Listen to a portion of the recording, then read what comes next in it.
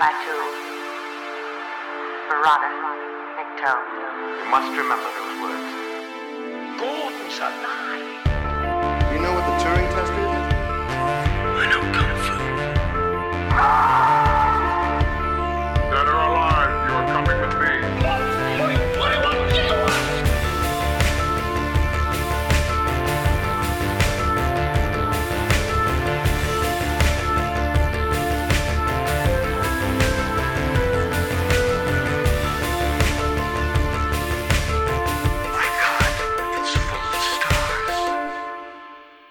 Ladies and gentlemen, welcome back to Stories Out of Time and Space. I'm your regular host, Scott Weatherly, and as always, I'm joined by Julian Darius. Julian, how are you doing? You okay? I am, and I am also the law. Indeed. I think, yes. I think we're going to be forming some real judgments on things today and passing the laws. As you may have guessed, well, no, you probably haven't guessed, actually, just from that. Today's film we're going to be recording is going to be the 2012 Dredd. Just to reassure people, if they did think we're not going to be touching on this, well, we will be touching on, but we're not discussing the 1995 Stallone one.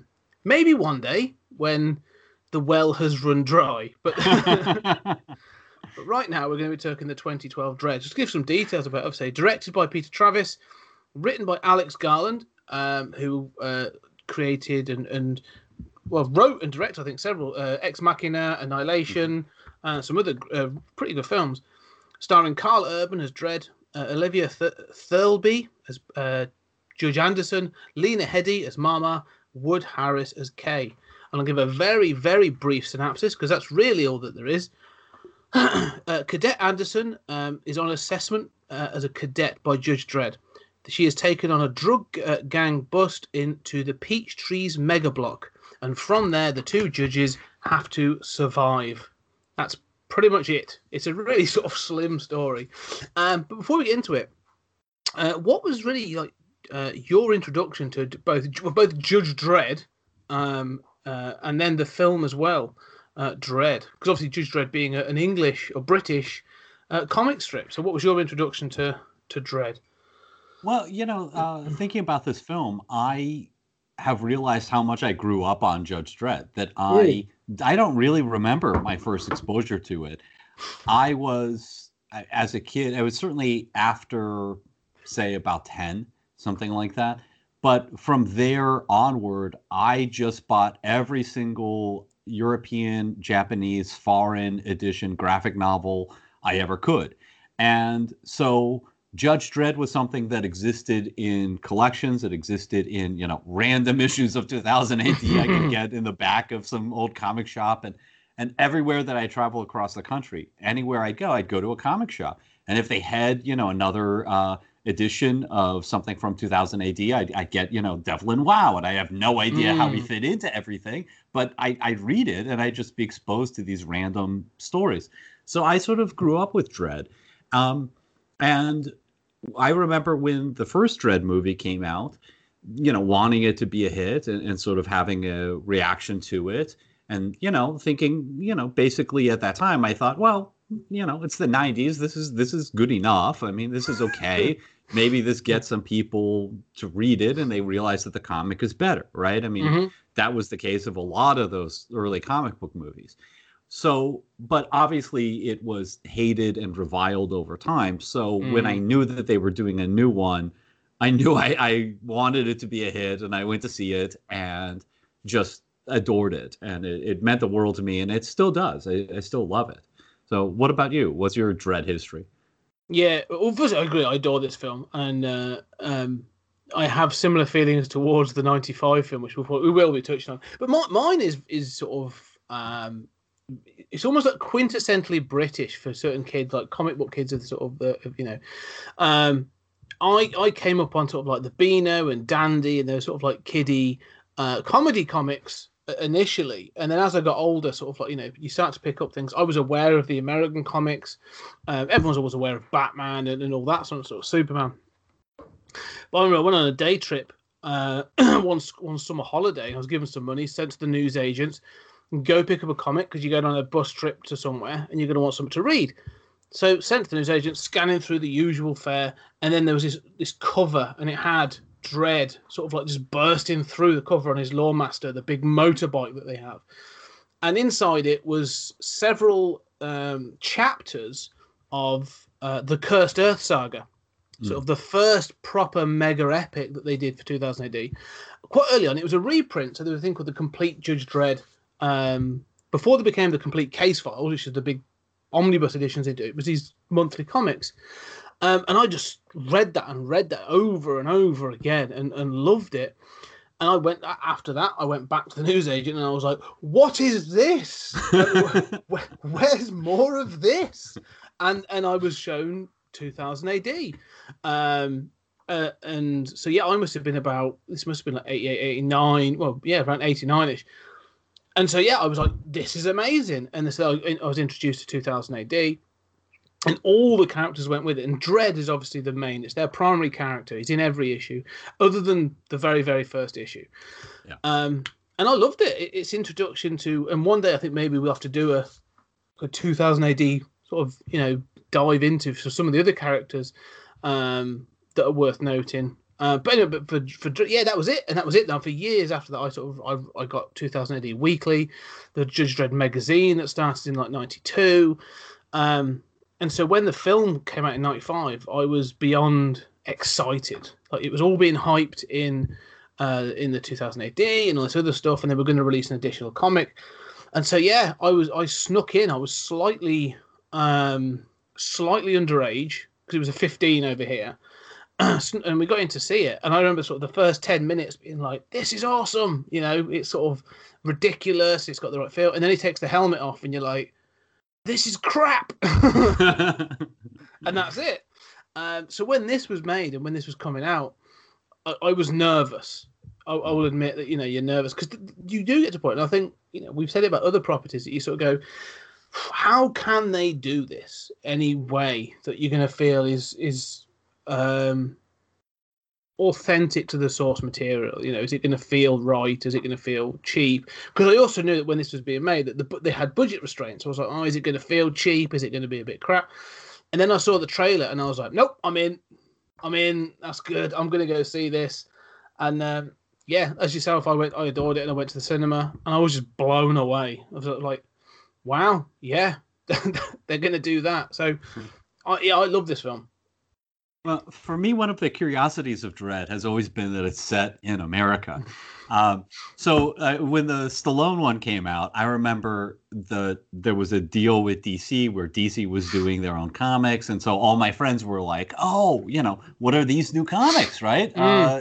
What's the deal with this Judge Dredd? And I'm like, oh, and then those comics were kind of shit. And I had to sort of get people into the real stuff. But one of the curiosities has always been, this is like the most recognizable British comics character, I think.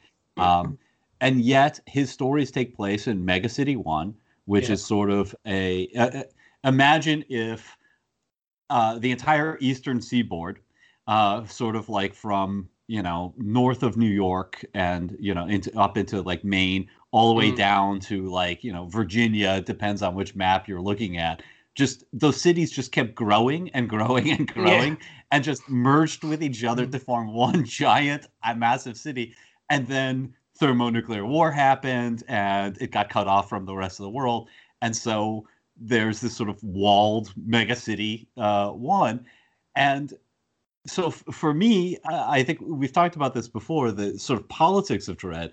That for me, it was always confusing that the most recognizable British character took place in my country, and he's kind of a fascist. He's, he's a cop. And for me, there's always this part of my brain that was thinking, I know at some point this is how the Brits see my country. How do I understand that? Well, it's interesting because when Dredd was created, Dredd went through several iterations before he hit the page. And the creators, obviously, like John Wagner, Pat Mills, Carlos Esquerra, they wanted to create this specific thing. And I think there were iterations that were going to be British. And then, and it was the further they could take it away, the more alien they could make it, the more they could get past the censors. So, all right. So, yeah, we're not going to mention Britain at all. and it's going to set in the far future. And instead of certain things, we're going to have aliens and muties and all this other stuff. So they're able to get away with a lot more. If you do, I mean, we'll try and focus on the film. But if you do want to know more, there's a fantastic book. Well, there's lots of good books, but there's a really good one called it's Pat Mills. Be Vigilant. Be something. Behave. But it's his secret history of the creation of 2000 AD, and he talks a lot about why Dredd is the way Dredd is. And that sort of thing. And knowing obviously that John Wagner is an American that was living in Britain as well. But yeah, it's weirdly counter to the culture of, and even so, in 2012, it's weirdly counter to the culture of, you had a lot of cop shows, and then in the 80s you had, cops were the heroes of all the action films and those other things, and then you've got this future cop who, whilst being the protagonist, isn't the hero, really. And that's really the way this film works. Mm-hmm. He is the protagonist, as well as Judge Anderson, but hero is probably a bit of a push. Yeah, I mean, I that's one of the things that I love most about this movie. But before we get into that, I mean, I wanted to ask about sort of, we both love this movie, and John Wagner praised it as sort of getting Dredd right, and I mean, this is about as close to a perfect sort of first Dredd movie that I can imagine. And whatever tweaks I'd make a few, but they're pretty minor, and I'm super happy with it. But it occurs to me that I don't know how faithful it is.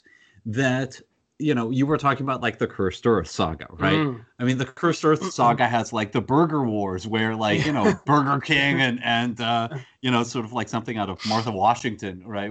Or that really was out of 2000 AD, where sort of McDonald's and Burger King have armies and bizarre cyborgs and stuff like this, and 2000 AD always had a lot of that sort of satire. It had a lot of sort of adapting a new movie that was popular, figuring out some way to make a strip out of it, or turn it into a one-off Judge Dredd story. And right after the Cursed Earth was The Day the Law Died, where you've got the chief judge appointing a fish as a judge. Yeah. And I love it. I adore that stuff, but it's so wacky and crazy. And so much of Judge Dredd, of the comics, and so much of his universe is just filled with, like you said, mutants and wackiness and craziness, that in some ways the 2004 movie, while obviously no Dredd fan is going to like him removing his helmet, his bike is big and bulky, and he's got the ridiculous armor. And that movie is so over the top in a way, and doesn't take itself seriously in a way that this does. So I wondered if you had any thoughts on that. Yeah, it is interesting, because I think one of the real issues you have with the Judge Dredd universe is that Dredd is the straight man. He's always the straight man. He is, as you say, a fascist. Whether he is a fascist is debatable, but he is definitely the tool of a fascist regime. In that the judges are not just the law enforcement; they are the government. It's a militaristic regime. And the thing is, with the comics, because you have an infinite budget with the comics, you can do all kinds of crazy things. And I think the Cursed Earth saga is one of the best examples of that. They go off trundling across the Cursed Earth on this mission of mercy from Megacity 1 to Megacity 2. And you're right, on that journey, you encounter robot vampires, you encounter the Burger Wars, you encounter cloned dinosaurs that are being used for pit fighting, and all these other crazy things. Mutants that have there's one where a mutant army has carved the face of their leader onto Mount Rushmore. All this craziness and oddness and wackiness encounters, and throughout it all, though, Dredd is the straight man. And one of the but they were always using that to hit things home. There's a couple of issues within the Cursed Earth saga where you meet an alien called Tweak. And Tweak is like a fuzzy-looking aardvark kind of thing, but he's being used for slavery, and you find out that Tweak actually rather than being submissive and weak, he's actually incredibly intelligent and incredibly strong and all this other stuff, and became submissive to protect his home planet and all this other stuff. It's really heartbreaking. And then all of a sudden, with all this craziness, you're a bit like, no, this is heartbreaking. And the final panel of that story is Dredd writing in his journal as they carry on the journey. And he's like, sometimes the human race is garbage. Like, literally. and you're just like, wow, all right, that's a panel in a comic that's supposed to be an adventure comic. And, you know, like you say, so, and it goes on. Like, throughout the years, there's been loads of this stuff. If you were to put all of that verbatim into a film, it would just be too much. I don't think people could take it. It's just too much. It would be like you would literally go footsie. It would be like a sensory overload of all this information, and but it wouldn't work. You'd end up with something similar to like Batman and Robin, you know, sort of like massive architecture and silly villains, and then like a central character. And so you have to play that down. The problem, I think, with the 1995 version is, firstly, I mean, Stallone was fine as Dredd when he's got his helmet on and stuff. That, again, I say that first 10 minutes with the block war is actually pretty good. And it has things in, like it's got an ABC warrior, it's got Roadbusters in there, so you've got the ABC Warbot, Hammerstein. You've got a really cool-looking Mean Machine. And like Mean Machine is one of the best-looking characters in that film, and they're great from the comics. Like it's got some of the lunacy in it.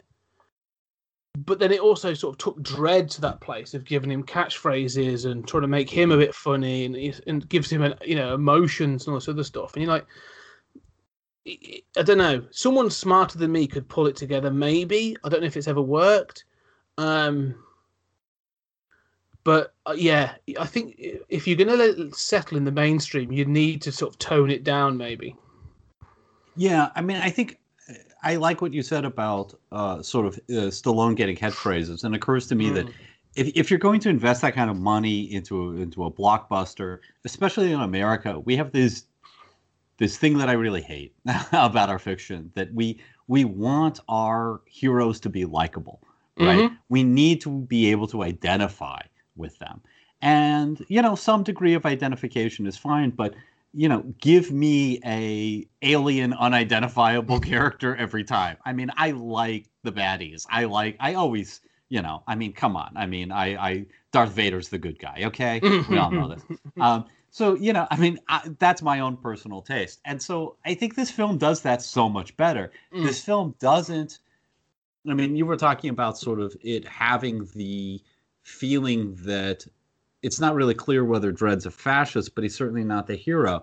And one of the things that I love so much about this movie is that nobody is the good guys. It is crystal clear that Dredd, what he's doing is unfair. I mean, we're told right away that 6% of crimes receive an officer responding, right? Yeah. So, you are, I mean, and that's key to the Dredd universe, that it's sort of the justification for the whole comic book fascism is like, hey, look, crime is out of control. It makes more sense than Batman, right? Because in Batman, we always say, why would you stay in Gotham City? Oh, good, the Joker's just turned us all into zombies yet again. Maybe it's time to move, Grandma. But in the Dredd universe, it's such a big city, you can't possibly police it. The crime is out of control. And so that makes it a lot more understandable that people would give in to gang life. This is all they knew. Advancing was all Mama knew. And so you even have that character who is ready to, is forced to sort of help Dredd and Anderson, who says, look, I mean, essentially, you're going to be gone. And I'm going to be stuck in this building. When's the next time we're going to get a cop over here? Yeah. Well, I think there's a couple of things, and one of the things I do like about this film is they do give exposition. There are some slight exposition dumps to give you into the universe. Like, you get the Carl Urban voiceover at the beginning, which is fine because you need it for anyone who's not known this world. You need to sort of give them at least a bit of information. You couldn't just drop them into this, I don't think. But then Anderson provides some exposition, and especially when they do go to Peachtree's, there's that sort of she's obviously the cadet. She's being assessed by Dredd, and so Dredd's like, okay, tell me what you know. And so we as the viewer get to tap into that information. And she does. She says that I think at one point like 97% unemployment in Peachtrees. Yeah. So 97% of the people in this building are unemployed. And so that leads to, okay, well, I've still got to pay for stuff, still got to feed my family. So I can't imagine there being a social support system in the Dreadverse, really, or at least a good one. And so, like you say, the fact that people are turning to crime or just general boredom is driving some of this stuff. Like, it's not surprising at all. And so, we'll talk about Marmar in a minute. But the guy, he's at the block medic, and this is a single guy, looking after 200 floors. And actually, he says, like you said, there's a scene where he's sort of given the breakdown. Like, he gives another expo dump about stuff. And he says, like, we haven't seen a judge in so however long, And he said, well, you've got one now. And you can still see the guy's like, oh, good, we've got one now. For how long? For how long? Like, and he does sort of almost disengage from it. Like, at one point later on, they turn up at the med unit, and he's like, nope, I can't be a part of this. I've almost got to be like, bipartisan in this whole thing. Like, and it's completely understood. Like, I completely understand why he does that. Yeah. I mean, at the risk of jumping forward, I mean, a couple scenes that sort of stick out for me as things that I like incredibly that sort of get at this moral ambiguity. I mean, one is obviously, after this fight, Dredd has thrown a sort of flashbang, and they've taken out a bunch of guys in a corridor, and Anderson's got someone dead to rights, and Dredd says, it's assault on an officer, a judge, the sentence is death. And Anderson shoots him, which is such a great moment in the film, right? I mean, it's that moment where every Hollywood film would pull back, or conversely, let somebody do that and seem risque or cutting edge, and then by the end really strongly pull back. I think this film pulls back a little, but with the typical Hollywood movie, strongly pulls back and makes that person a savior figure, makes it all okay. This movie doesn't do any of that. And then later on, you see the wife and you don't see the child, but you're made to understand that they have a child together of the person who she's murdered. I say murdered because it's an unarmed person who's in captivity. And she quite understandably, the wife says, well, I'll help you, but I'm not helping you to help you. I'm helping you to get you out of here, because as long as you're here, you're going to be shooting at my husband, and my husband's going to be shooting at you, and people are going to die, not just you people, but, civilians in the crossfire. And here again, it's not at all clear that it's a good thing that the judges are there. No, the judges in this film are, again, sort of not seen as a positive presence. We get Dredd. I mean, one of the sort of, we'll get into one of the flaws of this film is I don't think you get enough exposure to the judge system. You get Dredd and you get Anderson, and then you get some corrupt judges that come later on, but there's very little of, and here's how successful judging works across the sort of the city. And that's fine. It's a short film. The budget was low. You couldn't do that kind of thing. But even when you get the intro section to this film, which is the sort of there's a car chase, which again includes the introduction to slow-mo, which is the drug of choice for this movie. And Dredd responds to this thing.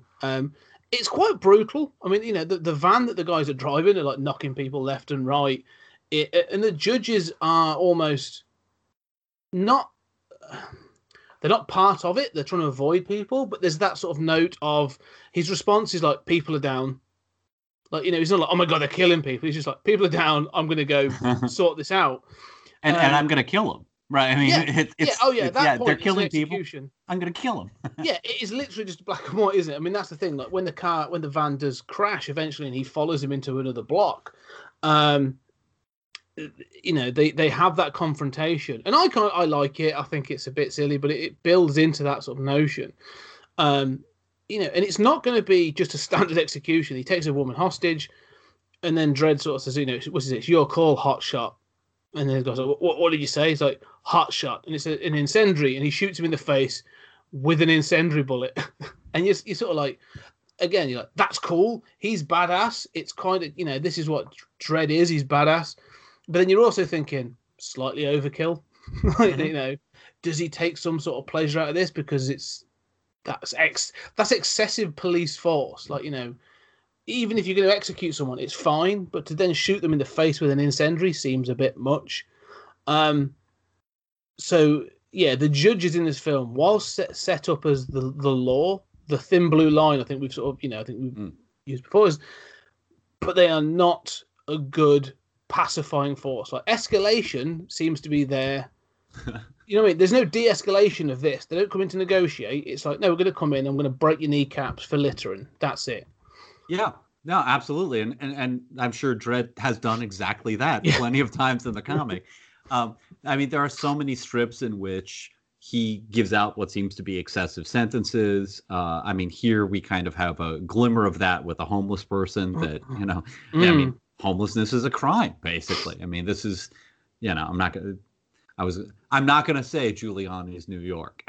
Yeah. But yeah, I mean, there is, I sort of felt that intro sequence was a little too generic, and I felt the low budget there. And the hotshot thing is, it's fine. It's a little more in that comedic realm of that we were talking about of the comic.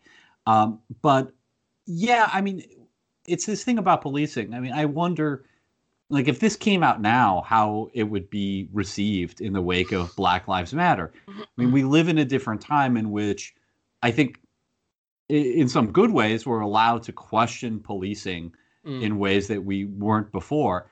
And there is this paradox of, I mean, Dredd obviously sees himself as the thin blue line, right? I mean, without me, there is Mama. Without me, there is chaos. I am the one who arrives and stops that van mowing down people, right? And if that's your job, and if that's what you're doing, great. On the other hand, if you're arresting people for littering and, I mean, really what the peach trees are is, I mean, this is a ghetto. He's going into a ghetto where basically cops don't go and, interfering with these lives that while those lives are miserable, he's not there to like distribute food and money to people. He's there to get the criminal and get out. And it's not going to solve anything. Well, like you say, I think the homeless person, that they meet as they were going into peach trees, they see him and he does say it's like, vagrancy. And he sort of says, like, past judgment. And Anderson again says, oh, it'd be like, I don't know, like 6 months or whatever in the cubes. But then they know that they're there for they're there for some people that have been killed. So it's like, weirdly, Dredd being, I don't know about compassionate is probably the wrong word, but that sort of thing. Like, look, don't be here when we get back. And again, it's that thing of like, there's so much crime. Really, what it comes across is there's so much crime. Is dealing with you is just an inconvenience where we could be dealing with something bigger. So basically, sod off. And it plays for future. It's played for humor because the guy's got a sign that says, "We'll debase self for food," which is quite funny. So it's it's played up in some parts, but again, like, as it comes up, like you say, there are scenes in this film where you think, yeah, compassion could be used or could have been an alternative, and it's just not. Like you say, the execution of that guy, and it's then as you get to the end, we'll get to the finale or the third act of this film because as it gets to the act, it becomes a little more Hollywood pedestrian, and some choices are made that I think they pull, like as you said earlier on, they pull back a little bit. But up until that point, like, yeah, Dredd is just a machine. Like, he'll just mow through people to get to his what he sees as the thing that he is trying to solve. So in this case, they go in. They're sent to Peach Trees because of these two people that have been killed. And then when he learns that there's something else going on, he learns about Mama and he learns about the distribution of slow-mo. Like, that becomes his mission. And there's like, okay, well, she's up there, I'm here. So the mission is now go up and get her. We've got to stop the distribution of slow-mo. And anything that gets in his way is just a distraction. and you know, and that's sort of how the film sort of builds. But that's also Dredd. Like he's just sort of he's a very blunt tool. You know, he deals with what's in front of him, and that to me that is a really is such an accurate portrayal of Dredd from the comics. You know that he'll just deal with things that are in front of him. He's not going, as you said, he's not going, well, I see why this has happened in this block, and we really should be looking at a social support structure that will give these people food and medicine and finances to support themselves, because that will then take away the drugs. He's like, no, I'm just going to shoot people till they stop. Well, Scott, you know, you can't expect that out of an American movie. Okay, No. We like our Dirty Harrys. You know, nobody in any American movie is ever going to stop and say, "What about the support network?" You know. Yeah. You know, I mean, I'm a liberal, and you know, for years when I would hear British people talk with pride about the cradle to the grave support system, over here it's like that. It's like, what are you talking about, cradle to grave? I mean, like, oh my god. So yeah, I mean, our movies aren't going to have that kind of thing. But I do think, like, yeah, I mean, what astonishes me is sort of along the lines of what you were saying, is that he never stops to talk about his emotions. There are so many times where this movie communicates. I mean, you were talking about the use of exposition. There's so many times where this movie communicates without dialogue, where what's important is what's not said, where we understand what's going on. We understand what Dredd is going through, or what he's feeling, or his character, but it's not communicated through dialogue, and nobody ever stops to talk about their feelings, even though you get it. And I think that is really key to Dredd, and to getting Dredd right. This is not a guy who makes small talk, right? I mean, they make the smart choice of keeping the helmet on, right? Yeah. But Dredd has never in history said, "How you doing?" How's your day going? That's not a lie. Yeah, he's not exactly sparkling conversation at dinner parties. You know, it's not that's not his forte. And they do. I mean, one of the things we'll get on to Dredd, I suppose. But one of the things that they do from the off is, you know, first you've got that intro, so you're shown that Dredd is ruthless and brutal and everything else. Yeah, you've got the humor, but when you are sort of like reintroduced to Dredd.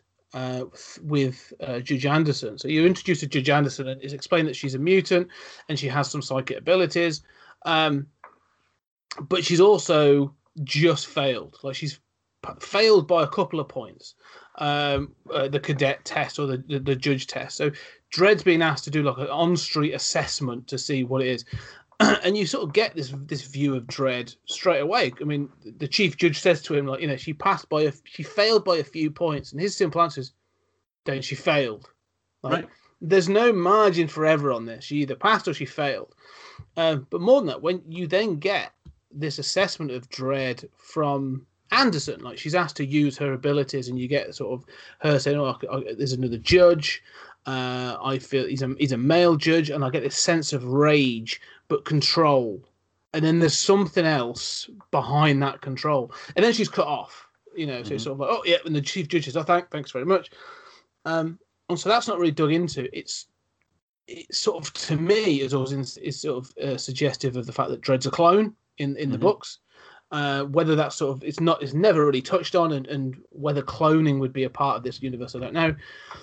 But again, it's that thing that I say. The first thing she comes across is not the control, not dedication to duty, not commitment to the city, is rage. Like, he has just this simmering rage, and then it's just under control all the time. And it's this sort of, and that's what you say throughout the film. Like, he never touches on that. Like, he's not going to sit down and go, "I need to discuss why am I so upset with everything?" Like, you know, it's the injustice that's going on around me just drives me crazy. No, it's just part and parcel of him. Like, the whole thing is just, I don't know, it's never dug into, and it never will be, because it's not what he is. And I do kind of like that, but it's there from the offset, like, you're told who he is. Yeah, I think this Dredd is a complicated character. I mean, I think that, and in the comics too, I mean, but in the comics they've gone much further with, you know, the democracy movement, and with, you know, Dredd dealing with mutant rights and all of this stuff. But you know, I mean, he's not a liberal in the comics. It's not like he's seen the light. And, you know, but I think that the Dredd that's presented here is very interesting. It occurs to me that one of the key things that always upsets, and I think we're supposed to be upset by in the 2000 AD comics, is this idea of selective enforcement, right?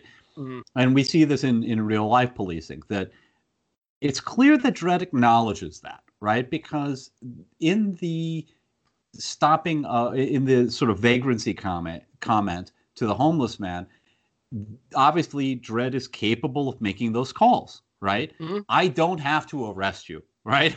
Now Dredd could just as easily say, I have the power of selective enforcement. We don't need to execute this guy. I have the power of selective enforcement. I mean, maybe dealing drugs in this particular ghetto of a high rise is, should not be a fatal offense. It should not be something that we're going to cart you around and lock you up for. He's capable of doing that. But I think and we'll get to like whether he changes or not. But I think that for as much of a thug as he is, he also represents a sort of understandable version of a conservative mentality, which, seems to me to be like, okay, this is the law. Yeah, you're right. Only 6% of calls are responded to. The solution to that is more judges, or you guys stop committing as much crime. In the meantime, this law's on the book, and I'm damn well going to enforce it. If you don't like that, the judges can change the law, but right now, this is the way it is. It's an understandable sort of mentality, I think. It's at least he's not a bad guy, but he has that sort of like stereotypical, unexamined, very masculine sort of black and white way of seeing the world.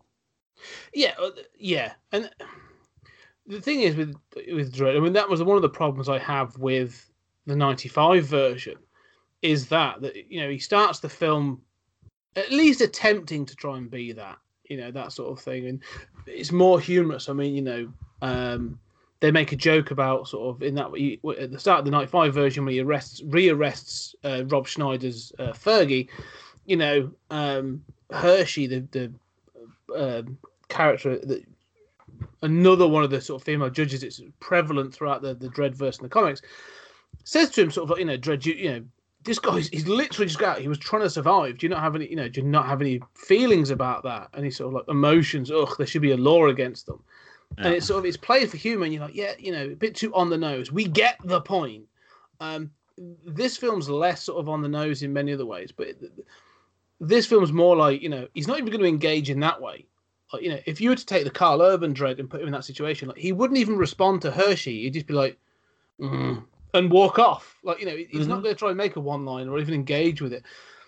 But the problem with the 95 one is, by the end of the film, like, he's smiling. He is acknowledging that he's the hero of the city. He's being cheered. He's being cheered for doing what he's doing. Like, he's literally being cheered as the hero of the city. And then there's sort of, as he rides off to sort of defend his city again. Like, it's the end.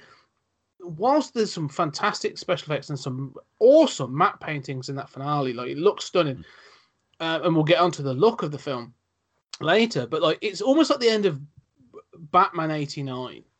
It's that heroic thing. And like for a Batman film, especially for a Tim Burton film, you get the Danny Elfman music as it pans up, and you get the bat signal, and then you get the silhouette of Batman stood watching over his city. Like that's what you expect. Because he is Batman, and that's what I expect from a cape and cowl kind of film.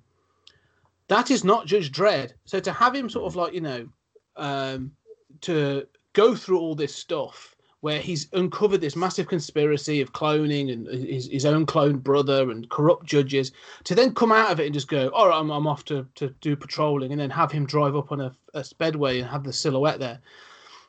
It's that heroicism of this character, and that's the 95 film in a nutshell, and that's the problem with it. In this film, there's a little bit of that towards the end, which we'll deal with, but this Dredd is not that. Like this Dredd's just sort of like all those problems that would just sort of just be, and that's why I like this Dredd more. Is that you said he's more complex? He is more complex. He has got some emotions, but he's not there to have an arc. Because this is one day. this may not even be his worst day. You know, Right. like this is just a day being a judge. And so he's not going to start going, I've had massive revelations about how the judicial system of this city. Like, no, it's not. It's like I busted, you know, there's been a drugs bust and he's killed a bunch of people and he survived and he goes on and that's it. And that's why I think this film, for me, works. But I also think it's the reason that it didn't work for a lot of people.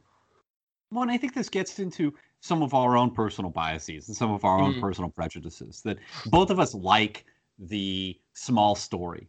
You know, I am so sick of seeing stories set in futuristic worlds, dystopian or not, where, I mean, you know, I don't want to trash Minority Report. I mean, I respect it. We've had a conversation about it. But Minority Report is all about, here is this interesting future world. Now watch me destroy it. Yeah. I have recognized this is wrong and I'm going to stop it. So many stories wind up being some version of that, right? As you said, like, I've seen the light. It shouldn't be this way. There's no point in which, you know, these people live in this universe. And I think, you know, there's this other thing of, you know, look at how much morality changes. Look at how much we have put up with that is not acceptable. That nobody gets up, just wakes up one day and says, you know, hey, you know, I think we're killing too many black kids. You know, I mean, you know, things are acceptable and they have a momentum on their own. And people complain about their situation. They know their life sucks in this movie.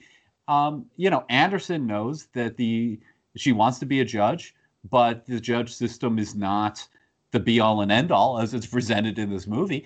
And yet it's like, this is the way it is. Here's this future vision. It's beautiful. The aesthetics of this movie are fantastic. I'm a sucker for aesthetics. And it sort of presents this worldview and lets you inhabit it for a day and then gets out. 90 minutes. I mean, imagine how horrible this movie would be at 2.5 hours, like a Marvel movie. Yeah. No, you'd be exhausted. Like, I think you'd probably come out of it traumatized. You know, sort of like. You might anyway at 90 minutes. Yes, yeah. With the bullets ripping through people. And I think one of the things that's interesting, like, you know, you talk about the arcs in this film, in that point of this film being, it just exists within this universe. One of the key points about that is, we've said it's called Dredd, and Dredd is most definitely the protagonist, but it's not his story. At least I don't feel that it is. It's Judge Anderson's story. She is the point of view character that we are given. It's her that's on assessment, and it's her that has the arc. And while she has both, but it's not even like it's not a straightforward arc either. Right.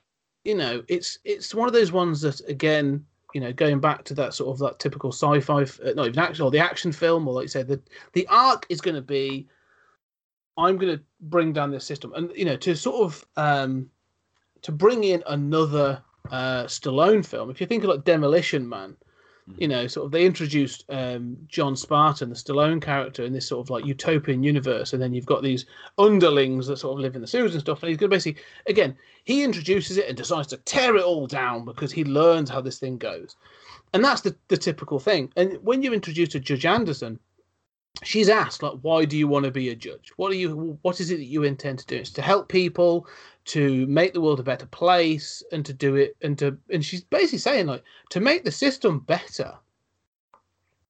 And even Dredd sort of like, yeah, a lot of people have started that way. Yeah. And this film, you know, by the end of this film, she is a much stronger person. I would say that she ends up becoming a stronger character. But there's a that shine has been taken off. Yeah. It comes at a cost. And I think so, you know, whilst at the end of most of these, if this was a typical film, the end would be Judge Anderson saying, no, this is wrong, and doing some of this stuff is wrong, and I'm going to try and, you know, go off and become a protester, or, you know, have some activist against the judicial system. But basically, like, she is incorporated into the system even more so than she is at the start of the film. Well, I mean, I would say that the Hollywood ending of this movie is that the little kids from the peach trees come up and thank Judge Dredd and Anderson for having gotten rid of Mama and how they're free of gangs, and you have some shots of them going to a schoolroom that's not a devastated war zone like the one we see in this. And then, Judge Dredd turns to Anderson and says, "See, you did make a difference." Yeah. And then they walk off together. No, there's no, you're right. I mean, and I love that you were talking about the exposition. To me, the exposition that follows that conversation about wanting to make a difference. I mean, that's what people feel when they're new cops. It's what people feel when they're new teachers. I've dealt with that. I've seen people burn out because they wanted to make a difference so much. They take it home with them and they burn out. And this is just such a classic story. And I love that sort of arc of her character. But again, it ends, it's not even clear that Peachtree's is better off for them having been there. I mean, tons of people are dead. We don't really see their bodies being carted out, but we've seen them get chewed up by, Gatling guns. And there's going to be another gang person who takes over. There's not going to be another judge unless they're lucky enough to be in that 6%. And, what was this for? So, you could enforce the law. You could get that slow-mo off the streets. I mean, I guess it was being used by people in the beginning who were running people over, but that's not at all clear that was caused by the slow-mo. I mean, Mama's pretty brutal. I guess the implication is that she was more brutal than the gangs that she replaced. But, it's not like when we've taken out cartels, they're replaced by a softer, gentler cartel. That's not the history. Well, one of the things is, I think we'll get back to Anderson's theory because Anderson's arc, because I think that finale, when we get to it, that I think I have issues with the finale of this film, but also I think, like you say, so Anderson having the shine taken off her, like you say, she should come out of this, like you say, and be told that she's made a difference, and she doesn't, and it's sort of, it's that slightly downbeat. But we say that like no one in this film is a hero, and you're right, no one really is. But also, like, one of the things this film does is with Mama playing like Lena Headey, and Lena Headey's great. Like, she is brilliant in this film. Amen. Mama is almost given like a sympathetic backstory. Like, you find out like she's a hooker, and for whatever purpose, like she was slashed in the face, and so she decided to take power back and take out her pimp, and then took on these gangs. And the exposition we mentioned earlier is when they go to this medic, and he explains that, like, she took out the top, and there was the Mama clan, and then there was these other gangs. There was like the Judged and the Red Dragons and all this other stuff. And she basically went through them and killed them off and beat them to take over the whole of Peachtree's. And it shows you the sort of like she's worked her way down the block, bang, bang, bang, bang, bang, until she runs this block. And there's a part that goes, so there's no war in this gang. There's no war in this block anymore. There's a single gang. That sounds like a better solution, because I'm pretty sure, like, it's probably not great, and you see that there's some brutality and stuff going on, but it's probably better than, floor by floor gang wars that were probably going on before. So now I'm thinking, so has Mama brought peace to this block? Yeah, no, and I love that early on when she speaks to the Peachtrees, she is, she stands with the knife that's sort of a curved knife at the guy's stomach and forces him to keep the cops out and bring them in and whatever. But then she speaks on the loudspeakers, and it's such a beautiful scene to me. It's such a, every moment is right. She gets that microphone. First of all, it's shot looking down. And the technician is in the foreground, and she's in the background on the floor. She looks like some, millennial kid with a scarred face who's a punk who's just sitting on the floor with a microphone. She does not look like a gangster, right? She does not look like a kingpin character. And then she pauses. And when she speaks, it's not the speech of a supervillain. And I'm listening to you talk, I'm reminded how, first of all, I would list Mama among my favorite Judge Dredd adversaries. And certainly in my top 10, despite that she originated with this film. And then secondly, I am thinking about how much movies, especially Hollywood movies, have failed to make sympathetic villains. You know, outside of like Magneto, and even he is so depending on which film. I mean, it's like, come on, Thanos doesn't make any sense. I mean, usually we have these big bads that just, you know, they're horrible, and the point is to get them punching. Mama, you know, I have the same feeling you do, and it's also hard not to admire her and admire what she's accomplished in a sort of like Scarface way, right? Scarface, we love. He came from nothing. He came to America. He had nothing. And yeah, he was brutal, but look what he carved out for himself. And she has, if anything, faced worse circumstances. There are no cops around. There's no system to work with in her case. Well, yeah, and we'll get to that as well, because that's a bit of I feel, a plot hole in this film. But I mean, one of the things they do in this, they do continue to try and show how brutal she is. So that when you learn her, and they don't say it outright, but they say that basically she bit off a guy's genitals and sort of like, you know, to start herself off. So she has a reputation that she then proceeds to maintain. Like you say, the technician that sort of supports us, like, is like basically the tech support, the IT guy for the entire block. You know, you find he's got like tech eyes. He's got these sort of like, you know, augmented eyes, and you do see a flashback of how he lost his original eyes. His mama gouged them out with her thumbs, and so you do see repeatedly that she is brutal. Like, she is uncompromising, but she almost has to be, because again, I think, you know, that shot is, as you mentioned, is very good. But one of the other things that this film does is, I mean, I think the cinematography is great throughout this film, but one of the things it does is this film repeatedly shows that you know, Mama's quite short. Lena Headey's not a tall woman. Like, you know, she's probably like 5'5", 5'6" at the most. So all the gang members around her are clearly taller than her, but they are scared of her. You know, and so, like, you know, they don't try and compromise in any way. Like, you know, she has like a second in command who's clearly like a head taller than her.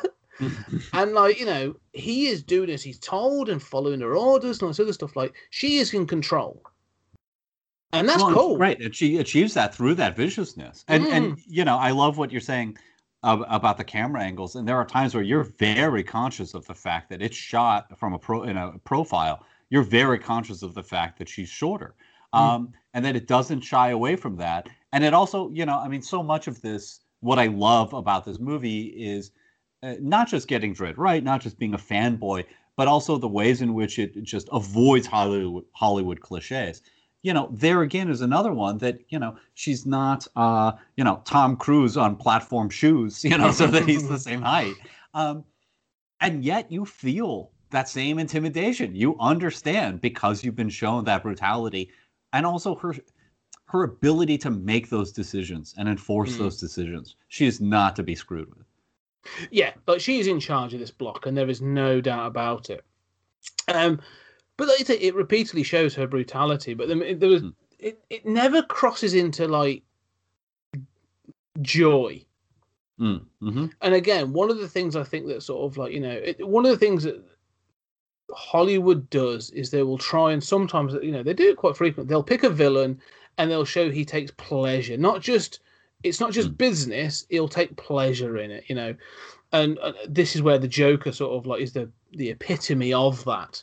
But there's others where they you know, like, yeah, I'm bad and I'm good at being bad, and sort of, you know, the almost like the campiness. Like, there is none of that with Mama. Like, it is all business. She's like, I've got a drug manufacturing and distribution business. Someone is threatening that. I'm going to stop them from threatening that in any way possible. That's it. She's almost as clear-cut as Dredd, you know, in that respect. Like, you know, she's like, here's the problem, here's how we're going to deal with it, and then we carry on. And yeah, they are the two characters that are most alike. They both stand out. And Anderson is, you know, the more humanized, more normal, slightly more healthy, adjusted person who wants to make a difference and submits to this fascistic system, but still... but is also able to challenge it, and that's why she thinks she won't pass. Yeah, and you know, there's a great scene at the end with her that I really love of Anderson, because her arc is driven by this thing of being on assessment. She wants to be a judge, and you know, she knows that Dredd's is a tough taskmaster, so she's constantly sort of like, you know, having to prove herself. And there's a great moment, you know, is it a catchphrase? I don't know. There's a callback at the beginning when they're about to enter Peachtree, and he says, like, you know, he says to her sort of, "Are you ready?" And she's like, "Yeah," and he just goes, you know, he sort of like a harumph at her. And then later on in the film, when they're about to go into sort of the final sort of showdown, you know, it's like kind of people, he says, like, you know, "Are you ready?" And she's like, He says, "You look ready." And it's that sort of like, you know, she's had that, I want to say growth. It's not. It's that acclimatization to the brutality of the violence. But it's also, I think, you know, Dredd has a burgeoning respect for her now because of what she's gone through and the decisions that she's made. But with Anderson, I think, like I say, that compassion, that human thing that she has, she, you know, she maintains it, which is one thing. But I'm trying to think what I'm saying. She's basically the most human character in the whole film. Like, you come across people, and there's some brutal villains in it, and it's weird, I suppose, to have her as the judge to say that, yeah, she's the most. Firstly, she's a mutant, so they acknowledge that she's obviously lived at the edge of the city next to the wall, so radiation has affected it, which has given her abilities. So she's already from a minority, and also being a woman, and also like being a judge. It's this weird combination with Anderson that, like, you know, they keep trying to push this stuff to try and break her humanity. I think she bends but doesn't break, I think, by the end of the film. Mm-hmm. Well, first of all, I'm in love with Judge Anderson. I always have been. Yeah. You know, I have always loved just Judge Anderson as a character. And I think that including her in the first Dredd film is so right. Using her as that audience identification, doing a sort of training day where, again, avoiding the Hollywood cliches, literally in the movie Training Day, everything falls apart. The whole point is, here's this amazing thing we're presenting of corruption. It's all going to fall apart by the end. Here, it's just a day on the job that doesn't, it's a tough day. It clearly affects both of them in different ways. But by the end, it's just another day. As another one of those short, smaller stories that we both like, where Dredd says, is it Hershey who says, what happened here? And he says, drug bust. Yeah. She says, the chief judge. Yeah. And, he says, there's, a lot of data, they resisted arrest. It's just like, he's no attempt to play a hero, no attempt to swing in the accolades. But yeah, I mean, I think that Anderson has always been a little softer. I think Anderson as a character lends herself more to those sort of philosophical stories. I think, some of my favorite 2000 AD stories have been Judge Anderson stories. And I think that, obviously the psych, they don't really go into the psych or, I think that would be hard to present in the film. So it's just like, oh yeah, that's a one-off. She's a mutant with psychic powers. And they don't really go into that too much or what she's experienced as a mutant. But I do think it's remarkable that, like you said, she sort of keeps her humanity. But this is a movie that it has a female villain, and really the main character, or at least your audience identification character, is also a woman. They are both tough as nails. One sort of is more kind and human and struggles to keep that humanity. But you never feel like either this movie is, there's some implied threat of rape, but you never feel like this movie is sexualizing Anderson. There's never a Michael Bay close-up on her butt going up the stairs, right? Neither of these characters are sexualized in any significant way.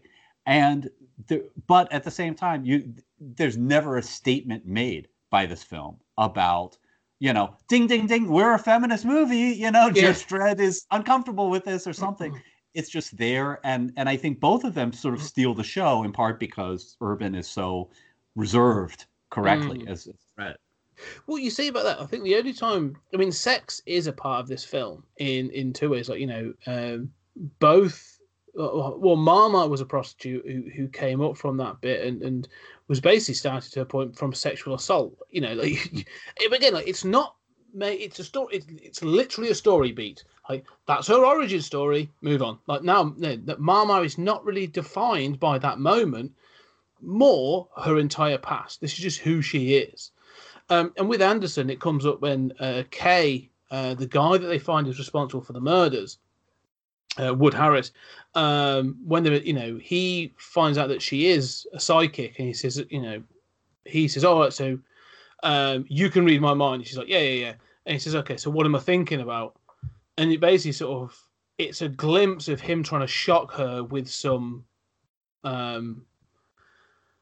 it's just, his sexual fantasy of what he would do with it. It never, at no point does it sort of, if it was a Michael Bay film, it would go straight into his head and probably depict the entire bloody thing. But it doesn't. Like, she just basically punches him out, and she says, you are immature.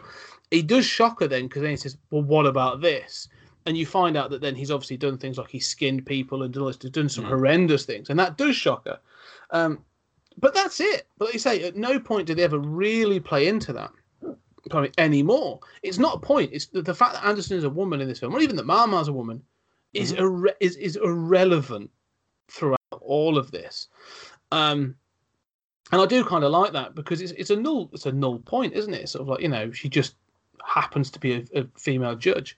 However, I was going to say, like, you talk about her humanity. There was something like Dredd in this is a physical force. And I love Carl Urban for it. I think Carl Urban is a great choice. I think he looks like the Carlos Esquera sort of like Dredd to me. Like he's sort of like crinkled just enough to look that way. And he is just like you say, that rage that's under control is a force of nature. Like, he is just the unstoppable force going through people. And so his way of dealing with things is just brute force. So when they sort of, they figure out, they take Kay in, they're going to take Kay in for the murders, but all of a sudden that's when the block gets locked down, and there's this realization that, like, well, why is Mama so worried about this one guy being taken away for interrogation? Like, what does he know? And so they sort of decide to question him a bit more. And this is one of the things they sort of, like, they've been around the block. We've seen Peachtree is a slum, like, it's an absolute dump. But they pull a classroom, and it's got an American flag on the wall, which is bizarre in itself. But they pull him into this horrible classroom, and they interrogate him. And Dredd's response is basically to lift him up on the wall and to threaten him with punching his face in. And Anderson stops him, and she's like, no, stop. There's another way. And again, like, it can be taken as violence isn't the answer. Right. And she's. I think that's what it's setting up, right? It wants you to feel as if it's going there, right? Yeah. And then she uses her psychic abilities to interrogate him in his mind. And you get to see in his mind, and sort of like she jokes about, it's incredibly empty in here. And, he tries to attack her with a gun, and she says a great line. She's like, just thinking about hurting me doesn't hurt me.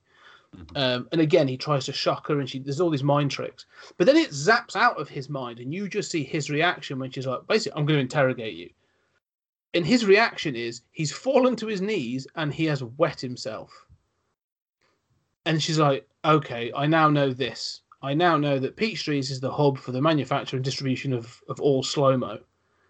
And you go, and Dredd's like, all right, that makes sense. And it goes on from there. But at no point does anyone go, what the hell did you just do to him for that reaction in his mind?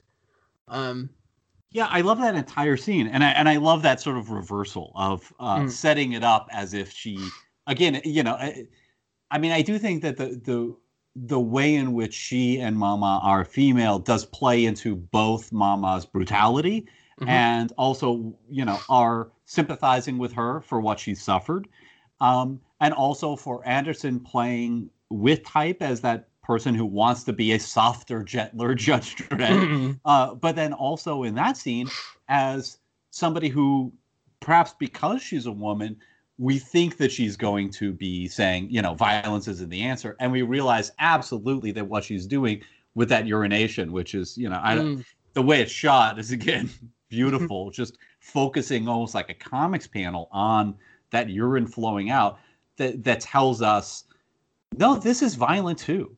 I mean, Yeah. she's perfectly willing to do that. And maybe she rationalizes that it's better because, it doesn't leave marks. Yeah. mean, but we absolutely understand that if physical torture is violence and is using it to extract information is at best problematic, this use of psychological torture in a world with psychics is also violent and also a form of torture. Well, yeah, and here again, there's moral ambiguity, right? I mean, these are the good guys. Yeah, and that's the thing. Look, it keeps setting up throughout this film. You get moments of them with the opportunity to be the hero, to be that typical hero, like you say.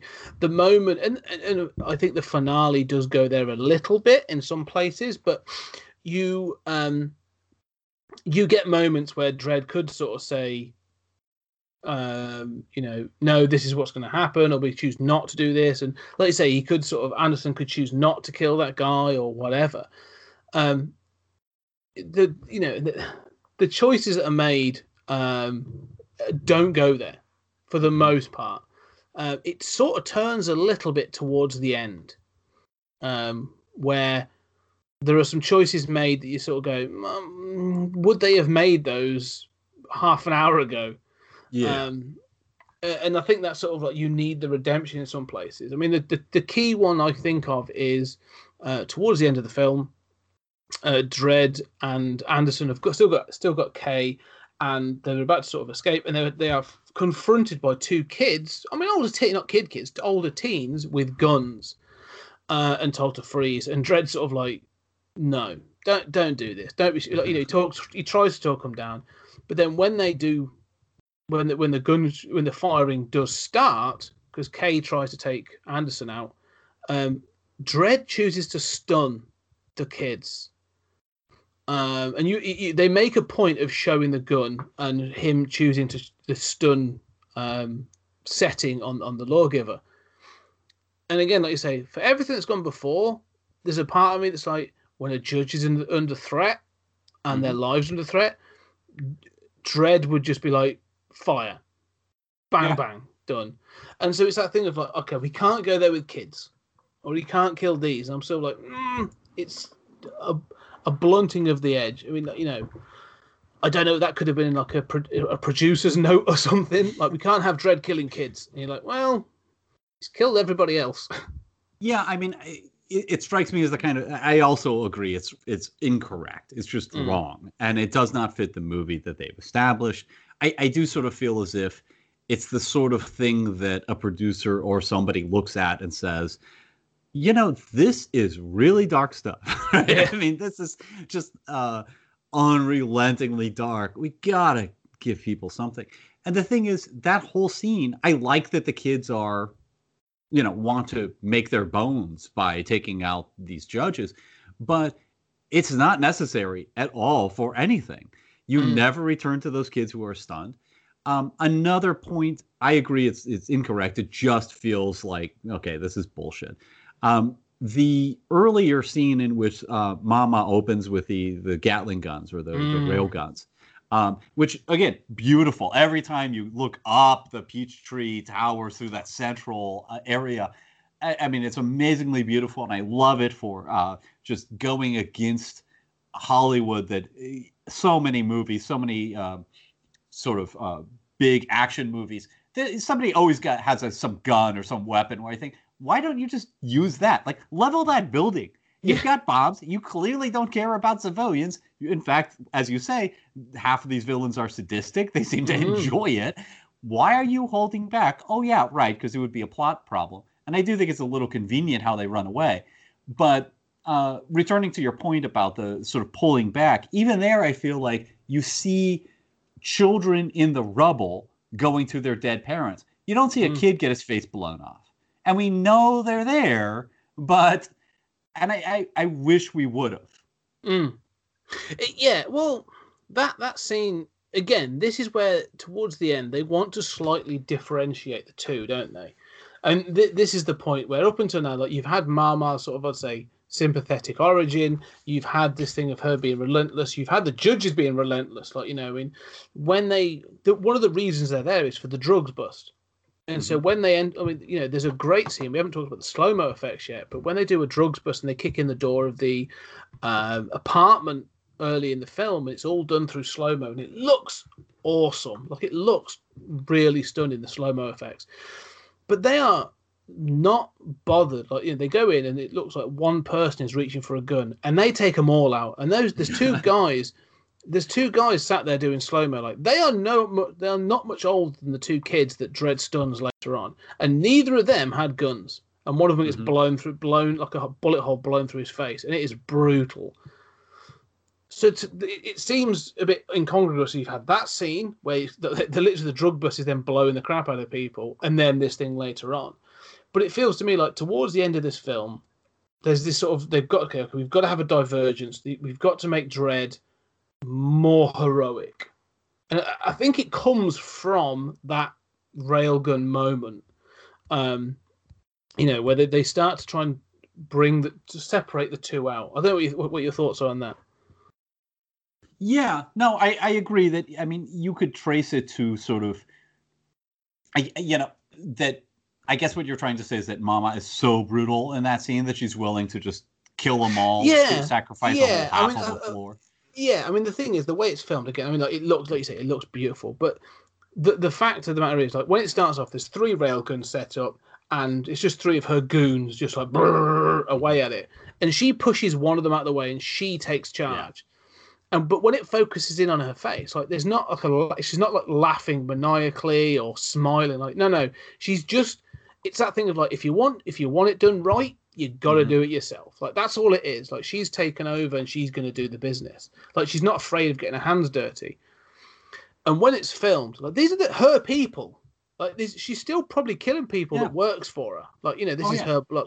And she's railing through that. Like, you see, like, walls being dismantled. And there's a scene in particular where you see a woman, like, clutching at the daughter, and it pans across the room quickly, and there's a guy hiding behind a table. And that table gets obliterated, and he gets blown across the room. And then you see, like, a homeless guy with a shopping trolley, and he gets gunned down, and all this, like, the violence and the death in that moment. And you just see, like, Dredd sprinting down the corridor to avoid the gunshots. Like, she's got no problem killing anybody. And I think it's at that moment that, like, you're supposed to go, regardless of everything you've learned, Mama is the villain. Like, she cares for nobody. And then they're sort of like, okay, now we've got to set Dredd up as having some morals to keep them slightly apart, so that when it gets to the end, it feels like a win. Like, the right person has won. I think you're right, and I think that it's not just that we, I guess if we saw the kids, getting killed, it would make her seem worse. But you're right about her going for that gun is strange, and its point is not immediately apparent, because she doesn't seem to be celebrating it. She doesn't seem to be, thrilled with sadistic joy at this terrible thing that she's doing. But it also doesn't seem clear why she, needs to take. They're firing through walls. It's not as if like she's like, no, aim over there, aim for that guy behind 20 walls. So yeah, I do think that there is a sort of pullback, and you're probably right to focus that it starts there. You're definitely right about those kids, and those kids are shot in a way where you see their full bodies, and they're not being gunned down in slow-mo. Like, I don't think the earlier gunning down of those drug users feels as if it is just an execution of unarmed kids. And partly that's because of the slow-mo effect. It's also because they're in a room with a bunch of guys with guns who know, Judge Dredd and Anderson are busting into that room. Who knows who, I can't keep track of who's got guns. They're firing, there doesn't seem to be a conscious choice, aim at that kid's face, And if there is, we're not made to think that. Whereas with a later shot, it's just, oh, by the way, these judges would, Judge Dredd wouldn't kill a kid. Which seems wrong. And then, by the end, it's just, I think it retreats into that kind of Hollywood structure for a while. It just kind of, it wants to have a little bit of a good guy and a bad guy, even though everything good about this movie is the way in which it does that less. Yeah, and that's not to detract much from the film. Like, it doesn't ruin the film, but it does start to do it. I mean, the one person I think survives that up until I think their final moment is Anderson. When she does, because she's taken hostage. Anderson taken hostage, and you learn more about the gun, the fact that the lawgiver is DNA tracked. So when Kay tries to use it on her, like, it blows his hand off, which is another great scene. I think it's quite good fun. But when she does escape, like, the fact of the matter is she's lost her primary weapon, which is a fail, out and out fail, and she knows that. So by that time, like, she has come to terms with the fact that, like, if I survive this, I have failed. And so when they get to the end, you meet the technician guy again, IT crowd, and she uses her psychic ability to learn his origin, and you find that he's just a victim. Like, he got caught, he's got no way out of this. His skills were basically shanghaied to work for Mama. That's it. Like, he's got no choice. So she decides to let him go, and Dredd questions her and says, like, what the hell are you doing? This is quite a simple sort of, like, he's a threat to us, you should be taking him out. And she stands up to Dredd saying, look, I know I failed, but until this is over and this assessment is complete, I have the right to judicial, to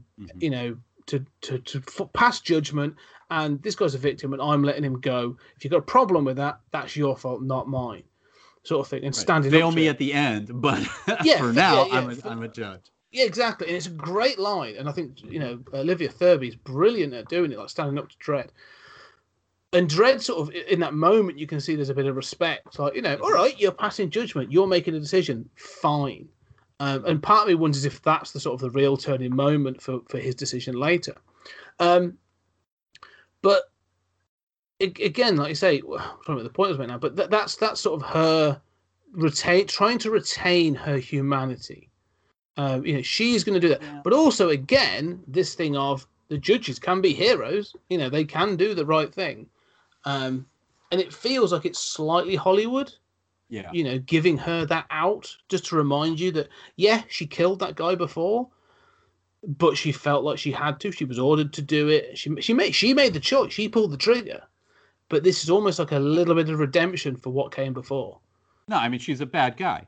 I mean, look, in the real world, if you're executing, somebody, a POW, you are a war criminal and you should go to jail for the rest of your life. I mean, but you're right, emotionally within the film, I do think that, I'm not bothered by her making that choice. And I think it fits with her standing up to Dredd and her, her arc of sort of finding her readiness, her courage, but really more about her courage to stand up to Dredd than her courage to stand up to Mama.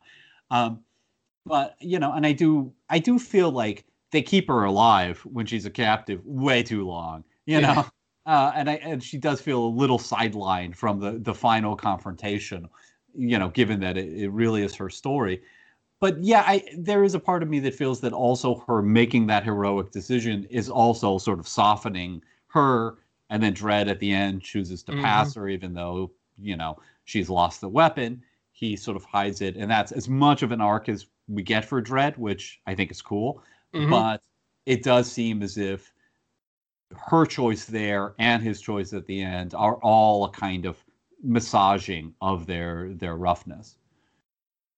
No, I'd agree with that. I mean, the ending, if we just jump to that, to Anderson's ending, is she hands her badge to Dredd, saying, like, well, I know I failed, and she walks off to get some medical treatment. And the chief judge says to him, sort of like, pass or fail. And he hesitates and says, she's a pass. And in that moment, like, okay, he's done it out of respect for the fact that, like, she's earned through, she's done this, she's proven herself as a street judge. But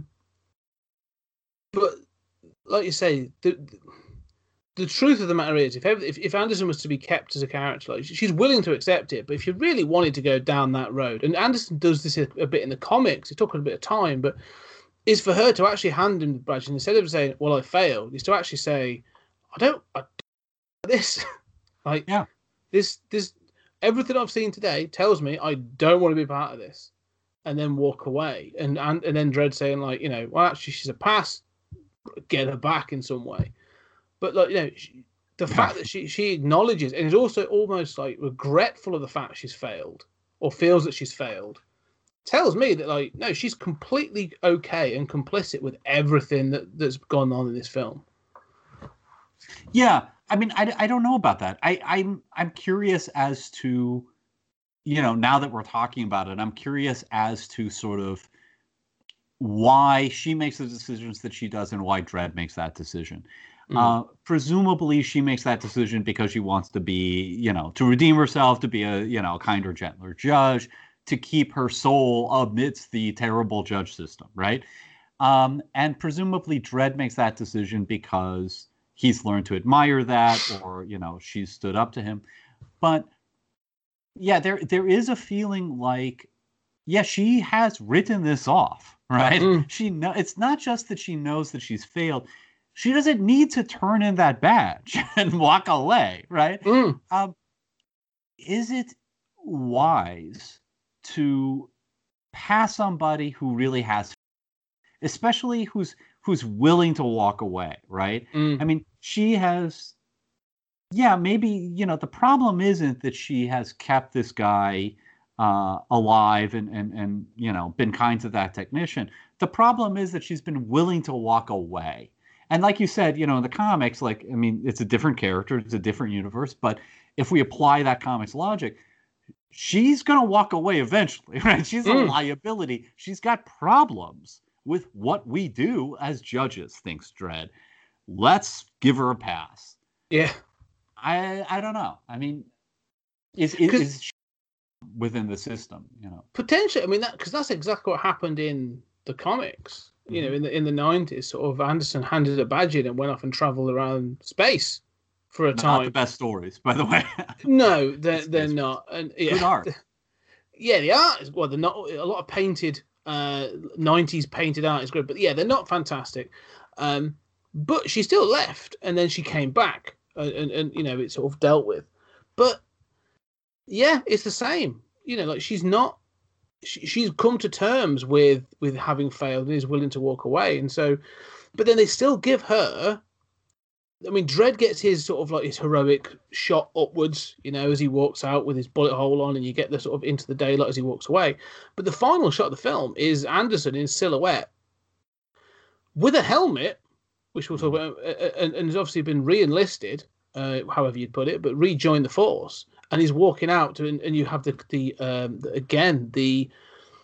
utterance of Carl Urban's Dredd doing a monologue over, you know, the voiceover saying, pretty much, you say, the thin blue line. We are the line between chaos and everything. And it's sort of saying that she's now joined that, and she's part of it, and that's it. You know, I mean, it's almost like, but it never feels like a celebration. Yeah, I mean. So this movie's 90 minutes. I mean, I feel like, you know, I'd like to redo that first chase, right? I know that both of us don't like the, you know, sort of interlude with the corrupted judges that it, you know, we don't need to see that in the first movie, you know, I feel. And then they're just kind of suddenly, you know, at Mama's at the end. And whereas I like the sort of, you know, I love the novel High Rise, and the sort of like, we're trapped in this high rise. We've got to fight our way up every floor. Everything's gone crazy here. I want a little more of a progression just to see the toll it's physically taking on them and psychologically taking on them. I love Mama's death, and I like that bit at the end there. But you know, for a movie that's trying to do a lot within a small budget, it's amazing what we don't see at the end. And this is a complaint I have with every single movie, basically. I always find that denouement is more interesting, right? It's like, okay, so you've overthrown the whole, precog system. What do we replace it with? All these people are going to be let out, right? Like, you know, a lot of people are going to be mad about that. You know, it's the same thing. Like, why don't we see those bodies being carted out from this massive adventure. Maybe it wouldn't seem like such a wonderful victory if we have, meat wagons and you know what? If we follow them to them being recycled, right? Which is clearly established in this movie, and we know from the comic what this is. Mm-hmm. They recycle the humans, as parts and food, right? Yeah. So, I mean, maybe then we'd feel like, well, is this really a society worth saving? Maybe we could see Anderson get that badge back and think,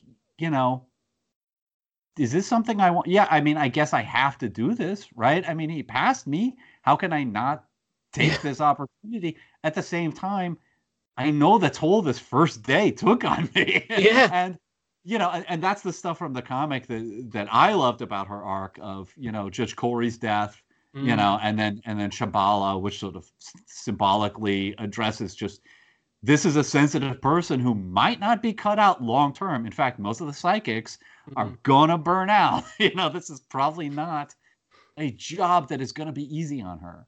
And the fact that she knows that going in, taking that back, we should have those moments. None of those shots really cost anything.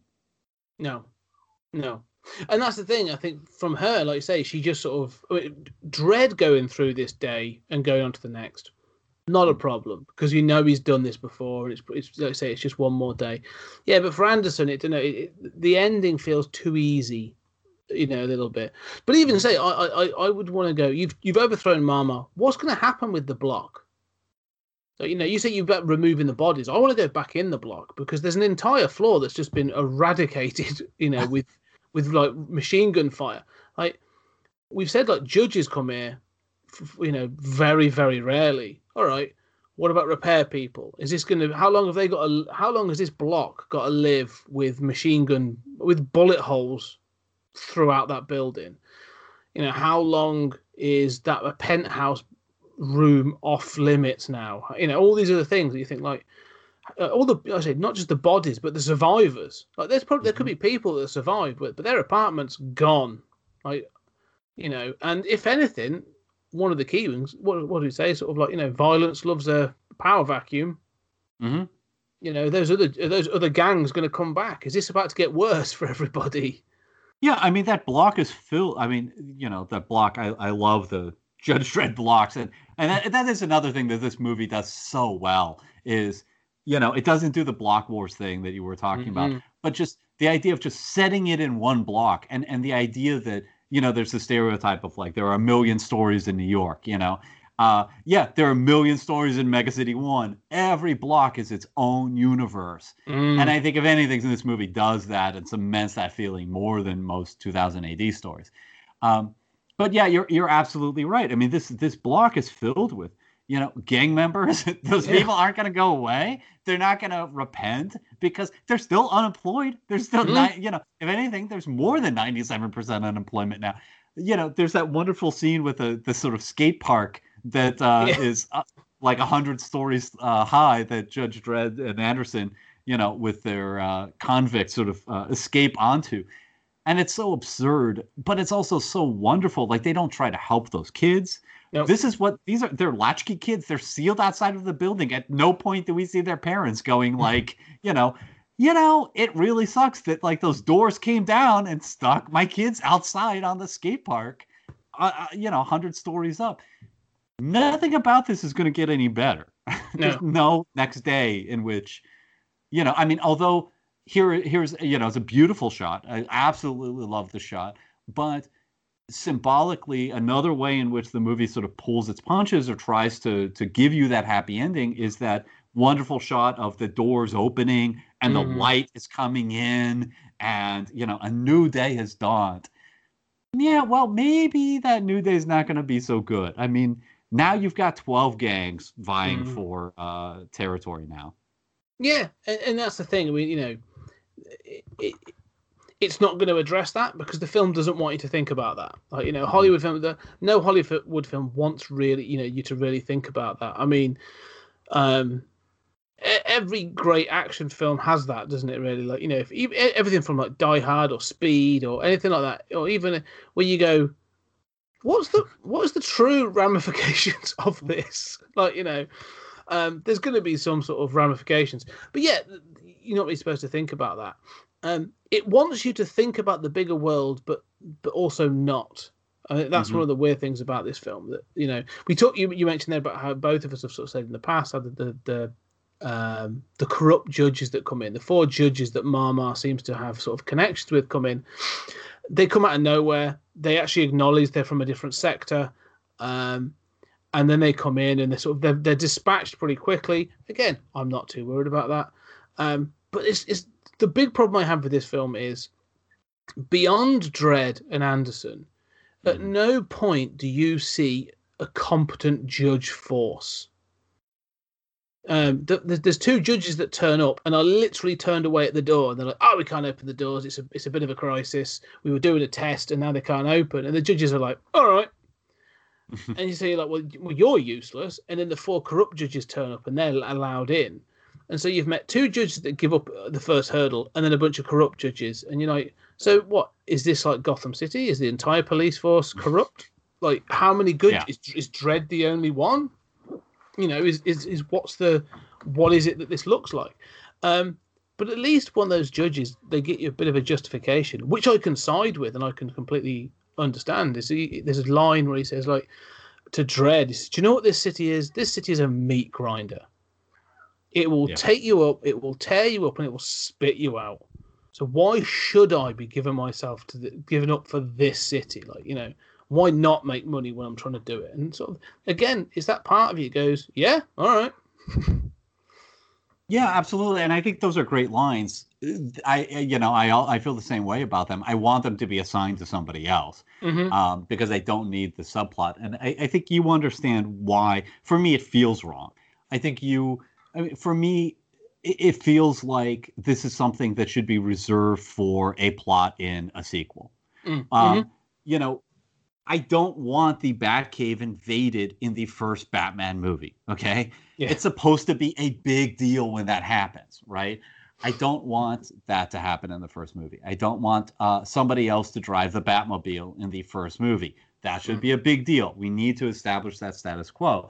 And you're right that there is ambiguity there. I mean, even in the comics, there's this sort of like where I'm sure there have been corrupt judges. I can't think of one, but you certainly see a lot of judges who, I think like, they're just falling off of railings and they're just getting blood. They're the like red shirts of Star Trek, where it's like, they went through the same academy, but some of these guys, and of course you got to have red shirts, right? So they're going to be judges. And of course it's dramatic to be like, we're after this perp who's killed 10 judges.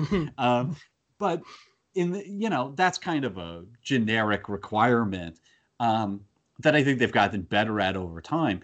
But in this movie, like you said, you don't know whether this is Gotham and everyone is corrupt. You don't know how.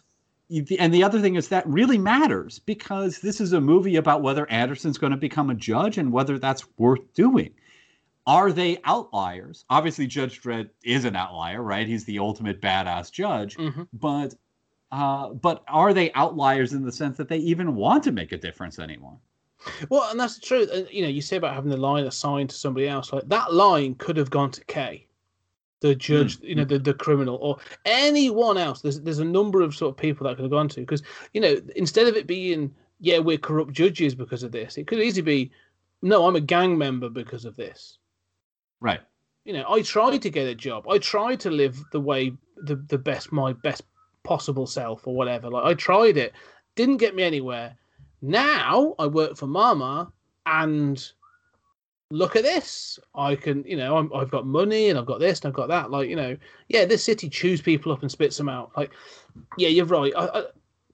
By having the corrupt judges there and not having a counterpoint to say all the other judges are fine, I don't know. It just feels like I say it should be. If anything, I would actually quite like that as a second film. I mean, in the comics, in the Dreadverse, there's a squad called the SJS, the Special Judicial Squad, which is the judges that judge the judges. So they've got like their internal affairs, and they all wear, in the usual sort of like, subtle tones that is the Dreadverse. They all have skulls on their helmets, and they wear like black sort of studded outfits rather than the usual stuff. So yeah, like there's a story to tell there, just not in your first film, And I mean, if anything, there's a collection of stories that collected together are referred to as the Pit.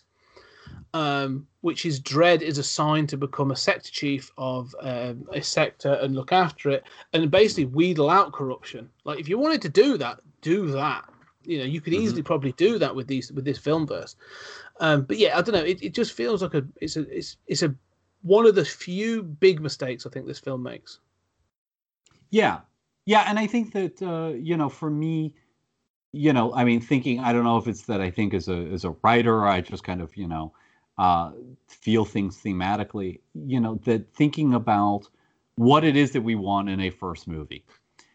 The number one mistake that people seem to make, and I seem to see in Hollywood, is, everything in the kitchen sink, right? Mm-hmm. We, I mean, even the Cursed Earth saga being in the first one, I see why you want to do that, especially at that time, that storyline looms large. So many great storylines have come since then, or were really, really recent when that movie came out. So I get why you'd want to go there, but that whole story only makes sense as getting Judge Dredd out of Mega City 1. You've got to know what the status quo is before you disrupt it. And so we feel what a big deal it is to go out into the radiated waste, right? Nobody does that. That we don't feel that at all in that movie. I mean, some people say it's a big deal, but you're just thrown into it. And the same thing here, that, what this movie gets so right is doing that small scale. This is a day on the job. The only thing that's really exceptional is that it's introducing Anderson, but she's the audience identification character. It gets so much right that it's almost extra infuriating that it introduces these judges and doesn't give you a sense of whether or not, or we don't need to know whether or not the judge system is a system that we would personally endorse or not, but we need to see whether or not the system that is going to judge Anderson and that ultimately Judge Dredd is lying to at the end, right? I mean, he is misrepresenting the facts, which is cool, but I mean, it is a departure. Or a character arc, however small. But is that a system that it is correct to lie to? Is that a system that it's worth belonging to? Is that a system that maybe it does terrible things, but it has an esprit de corps? It has, it's trying. We don't really know in this film. And that's the sort of thing I think, if I was given the opportunity, and I don't know what Alex Garland and Peter Travis were really going to aim for, because we're never going to get a sequel. Unfortunately, we never got a sequel to this film, which is a tragedy in itself. Amen. But I mean, both you and I know that the original concept or the original pitch they put forward included Judge Death, right? Who is one of those Judge Dredd nemesis. He's sort of been around from in fact, his first appearance was also Judge Anderson's first appearance. Yeah. Is it 148? Yes, well, yeah, so quite early days. I mean, back in the sort of 78, 79. But to go straight to Judge Death is a bit of a stretch. I mean, this supernatural entity and the Dark Judges and lots of other stuff would be a hell of a jump for anybody. Like, it's as you say, it's that Avengers syndrome, isn't it? Like, got everything in the kitchen sink. Who's the biggest villain? Throw them in. You could, and I think they pulled it out, and the intention was to build up to that at some point, whether it be film 3 or film 5 or whatever. But it should be an expansion of the world, wouldn't it? Film 1 is Die Hard. Right, we're trapped in a building. Here's how the judges. Here's how badass Dredd is. Here's Judge Anderson. Here's what the world's like. It's a rough, tough, horrible place. Film 2, here's the judicial system. It's a slightly bigger story, but you're going to learn about corrupt judges and some other bits and pieces. Film 3 is you can then introduce maybe, maybe some supernatural elements and some other bits and pieces. You've already got a psychic, and you build up. So by the time you get to the Judge Death film, you go, yeah, it makes sense. But- yeah. You know, and that's what I think. That point, you got to ask yourself: does this make sense at this point? And I'm glad to say that they said no. Judge Death doesn't make sense at this point. But also, like I say, those corrupt judges feels a Yeah, bit that, like, that well, and you know, you're right that, like, I mean, that was the original pitch, right? Mhm. And we're both glad that it wasn't taken. I agree with absolutely everything you said. I think what I read was that the revised trilogy that Garland envisioned was the second one was going to explore origins and the judicial system, exactly like you said, and the third one would be Judge Death. And like you said, especially if you introduced, I mean, that corruption of the judges would fit perfectly in the second one. Sort of, it's also a widening of scope, right? Widening from one block to, you know, Mega City 1 more broadly to the whole universe, you know, sort of Judge Death. But you can see how and I love what you said about sort of introducing the psychic elements. So then the goofiness of Judge of Death is not so goofy because he is the Joker. I mean, he is, if you're going to think of who is the arch nemesis, right? He is the arch nemesis that immediately comes to mind. Not as commonly depicted as, say, the Joker is for Batman, but he is like that. And you can understand the urge to put the Joker in the first movie. The Burton one does it and sort of threads the needle and does it fine. But it is a gothic adventure. It's not establishing, I mean, Judge Death is the supernatural force. How do you get people to understand this futuristic world that in this movie it's shot a lot more like Blade Runner than it is, you know, a conventional dumb, you know, action movie. You're supposed to understand that, how that works, the judicial system, and, you know, a parallel universe that we drew this undying being from who can possess people. You know, that's asking a lot. And that would have ended up being a 2.5 hour film, unfortunately, I think. And that's but I think you said that mentality to everything in the kitchen sink is exactly that, because that's what that film would have been. It's like, yeah, we're going to introduce Dredd. We're going to have to introduce Anderson because if you're going to keep to the comics, she is the solution. You know, spoilers for a 40-year-old comic, but like she sacrifices herself to encase Dredd, I think. But I mean, this is one of the things with the, you know, with probably the skill of John Wagner when he was writing this is he would take some of the ridiculous, and then when you have a story like Death, you know, the introduction of Judge Death, he would then utilize some of the silly in with the serious. You know, and Judge Death, when his first introduction, drawn by Brian Bolland as well, actually, and looks amazing. So, you know, when you say about the Joker, I was thinking about the Killing Joke, and obviously, you know, so, but yeah, he introduced Judge Death. The story itself is relatively, it's some parts are played for horror, then there's some bits of humor. But the film has got, the story has got those moments of horror. Like you see, like you say, the body being resurrected, you see corpses and sort of thing. However, when you see Death defeated, like his body's blown away, and his essence then jumps into Anderson as a willing host, they encase her in a thing called Boing. And Boing is it's a plastine kind of thing that you can sort of spray on yourself. So it's a spray that creates a plastine bubble around you, so you can bounce in a Boing chamber, which is a big room where you can literally just bounce around, and it's someone's like a hobby. But then they utilize that to encase and trap Death. And so it's sort of like, and Boing was introduced, like say, 10 to 12 issues beforehand. So it was, it's sort of it wasn't until I reread a lot of this stuff, I was like, oh, Wagner, you clever little monkey. You've done this silly story about Boing and how it, you know, it gets used and it ends up sort of being misused in the city. But then you've also set it up so that you can use it to encase Death later on. And so, you know, he takes that silly and that's part of why the comics work. It's because the silly is there, the wackiness is there, but it still integrates with those more serious and darker elements.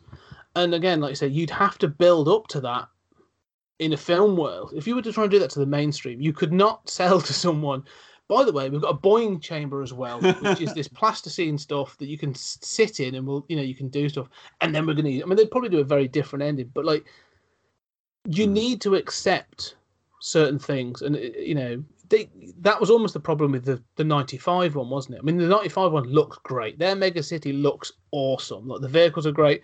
Even the uniforms look the part, more so than probably the 2012 version.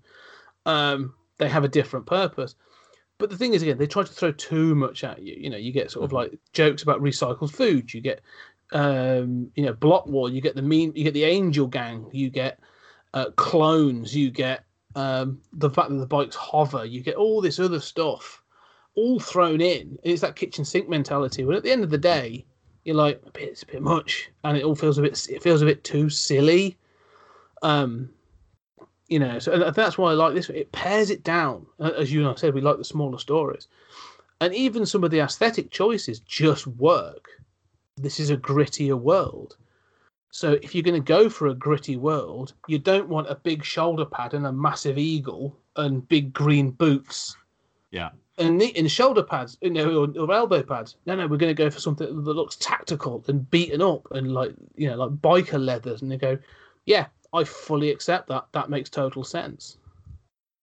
In looking at research for Judge Dredd recently, I came across a interview with Alan Grant, who usually, he wrote a lot of classic stuff with John Wagner.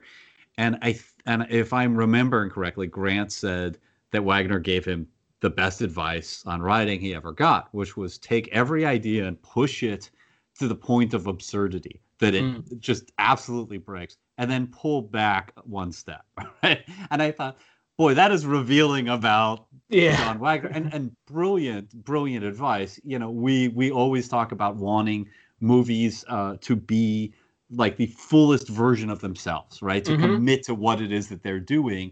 And the idea of committing to the point of absurdity, but just not going so far that the audience just goes like, is this a parody? Yeah. And I think that this movie does that, right? I mean, this movie does that gritty, realistic version. It commits to it. It trims out that stuff that doesn't fit. There's no Boeing. There's no, there's no aliens. There's no, there's not even a Psychor, right? It really has pared it down in another movie. And it really is such a shame that we didn't get a sequel, and that, this has kind of become a cult film. This is, very well revered as a film.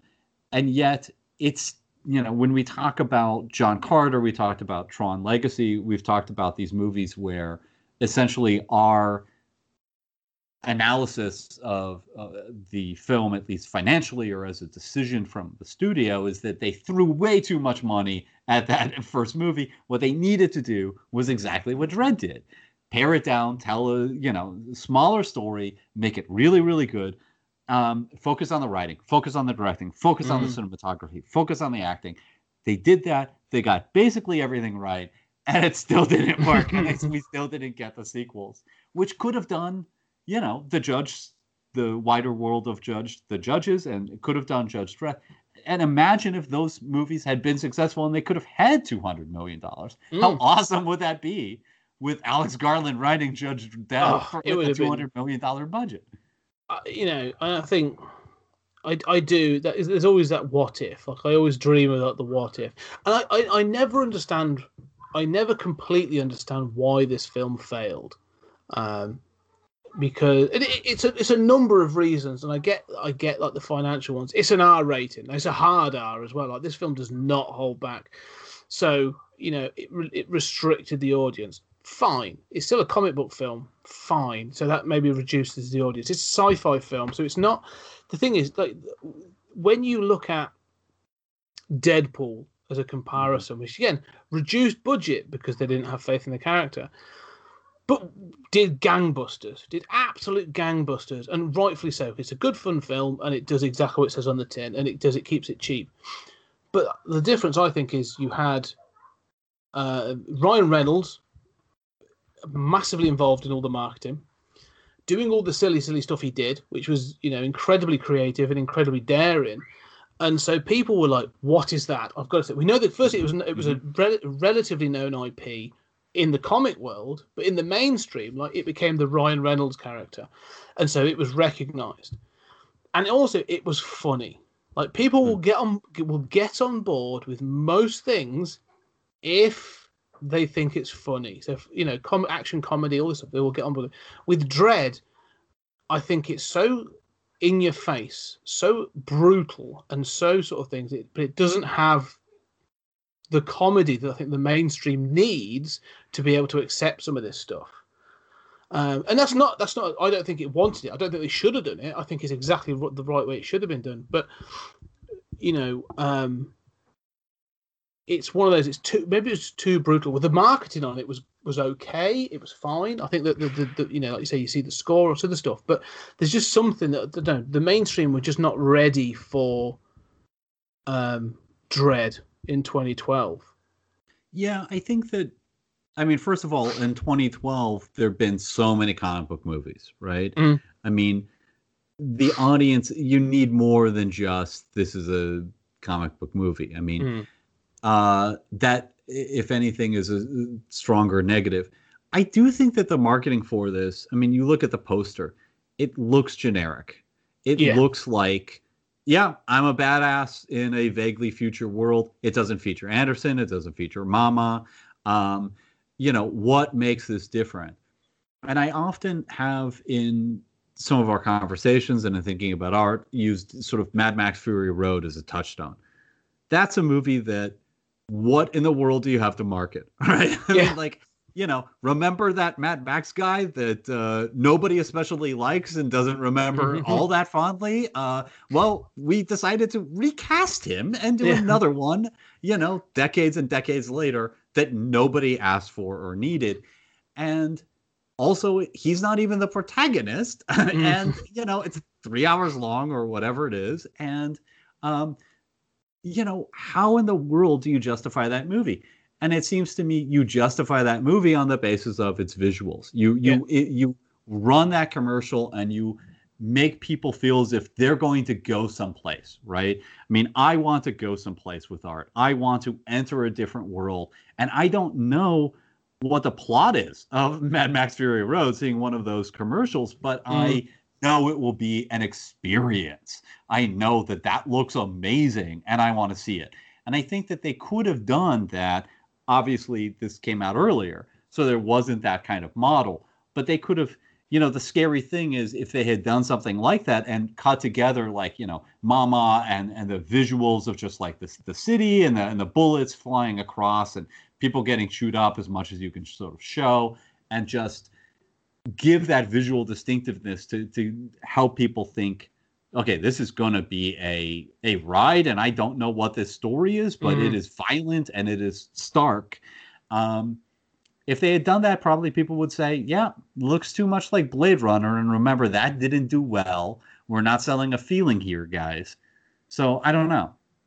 It's interesting. Yeah, I mean, you know, neither of us are marketing guys. There was obviously a reason they marketed it in the way they did. The thing is, they lent into some of the right stuff. Like, the trailer contains some of the slow-mo look. It contains some of the score, which I think is great. It just, like you say, it's that thing of like, what's the hook? What's the hook that brings people in? Like, they were just hoping that the name Dredd was going to be enough, you know, I think, to an extent. But you're right to make that comparison to, say, Fury Road, because that trailer is mental.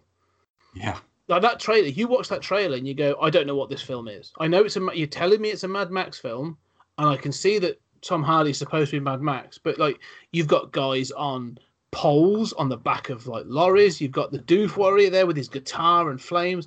And then you've got, like, all this other bits that, like, you know, the colours keep changing, what's going on. And then they're like, yeah, go see it. And I'm like, I will. I think I will. But with Dredd, like you say, the trailer's fine, but I think there was a fear of the violence, the fear of the bruise.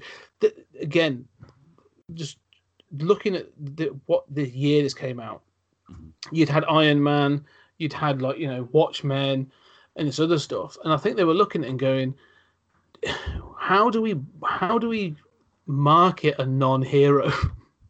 Yeah. You know, we're trying to tell that it's called Dredd. Dredd's got to be the central figure.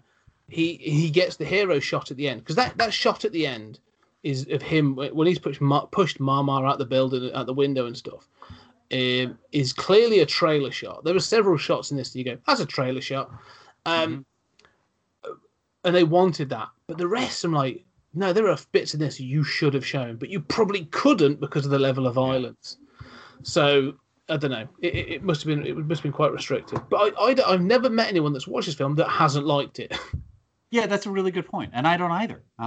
You know, I mean, I can't imagine anyone not saying it's 8, 9, 10 out of 10. It's in that range. If you can tolerate action movies and sci-fi movies, you will like this movie.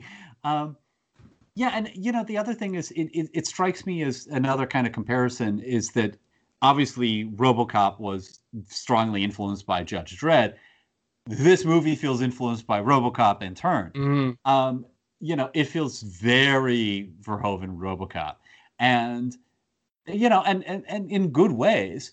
But there's a kind of like sardonic sort of attitude toward that violence that, while not as goofy here as in RoboCop, there's a kind of celebration of brutality of a futuristic, brutal world that I don't know that they can sell RoboCop today. I don't know how you do that kind of, of tone. Maybe the marketing for this could have watched RoboCop, or even more importantly, watched Starship Troopers. Like, if you'd have done the marketing for this where it was those adverts of like, I'm doing my piece, I'm doing my part, I'm doing my part, and then the kid coming out going, I'm doing my part, and then all laughing at them, that sort of thing. Like, do some marketing. I mean, they obviously didn't, I don't think they had the budget, but you had all the costumes. Just bring the people together and do some stuff.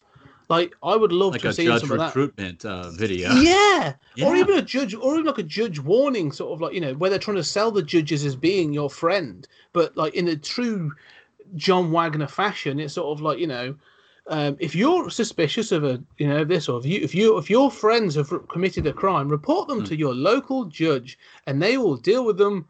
They will deal with them in a suitable fashion, in a fatherly kind of tone. Cut to a judge beating the crap out of someone. Or a kid, crying as his parents are taken away, for some crime that he's turned them into. Yeah, I would love to see a series of adverts of that, of sort of like, them trying to sell. If anything, I think, you could look at modern day. Recently, we'll have to wrap up in a second, but we'll wrap up on this point really. Recently, with the sort of people losing their jobs and everything else through COVID, the British looked at in particular artists and the arts and said, well, we can retrain you, and you can. So there's a picture of a ballerina, and it said, Sophie could be a programmer in her next job. She just doesn't know it, and it landed flat. You know what I mean? Like, it was ridiculous. Right. But it's that typical government advertising propaganda. Like, this film could have done that. A series of adverts that sort of lean into that. We're trying to be friendly, but actually, it's a veiled threat. We're watching you, sort of thing. Do all that 1984 stuff. Do all that sort of Starship Trooper stuff. I think that would have been an awesome marketing campaign. Yeah, I think that's very clever. Oh, it could even be, join the judges, or go on a ride along with this film. Join the judges. Have adventures. Yeah. Excitement. Just like brutality. Yeah, sell Mega City as a holiday destination, sort of like, Mega City, the city of the, like Detroit, city of the future, meet its friendly people. And then you get sort of like, pictures of like Marmar and a gang and whatever. Like, if you'd have advertised this and acclimatized people to what it was in a funny way, in a humorous way, I think people would have gone, and there'd have been more acceptance of the brutality and the violence that gone with it. If anything, maybe this could have leaned a bit more. If it had lent into it any more in the film, I think it'd have had that comparison with RoboCop, which I think would have been detrimental. Right. But do it in the advertising campaign. Get people through the door. There you go. We should be marketing people. We've just solved it. Well, it is true that the most important thing, marketing, and I'm horrible at it, having done a million Kickstarters. The thing that I realized that changed everything was realizing I don't need people to like what I've done. I need to get them to buy it, and then they get to like what I've done. I don't need to, you don't need to represent the film correctly. You need to get them to, see that excitement, feel something, and go see it. It's butts in seats. And I can't remember who said it, but there was a marketeer who said, especially about modern cinema, as long you get them as many people butts in seats that first weekend, it doesn't matter. You could have a 95% drop off if everybody's already gone to see it that first weekend. Yeah. Doesn't matter. You've paid for it. Well, and if you have a movie like this where everybody who sees it likes it, they're going to say to their friends, you're thinking RoboCop, you're thinking Starship Troopers, you're thinking a little tongue-in-cheek. That's not what this movie is. But trust me, you'll like it. It's violent, but, that's what you want, right? But you can't get to that point until you get those butts in the seats. Exactly. Anyway, we've come to time. So, any final thoughts on 2012's Judge Dredd? Well, I'm surprised it didn't do better because my understanding is that all Brits were required by law to see this.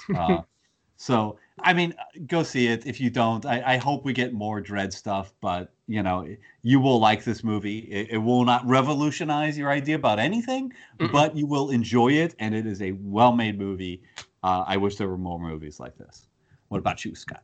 No, exactly the same. Yeah, please go check this out. It is a cult film. It's one of those films. It's going to be in some case, I think if it's the 21st century Blade Runner, it's one of those films that people derided at the time. Go see it. It's really good. Make your own decision.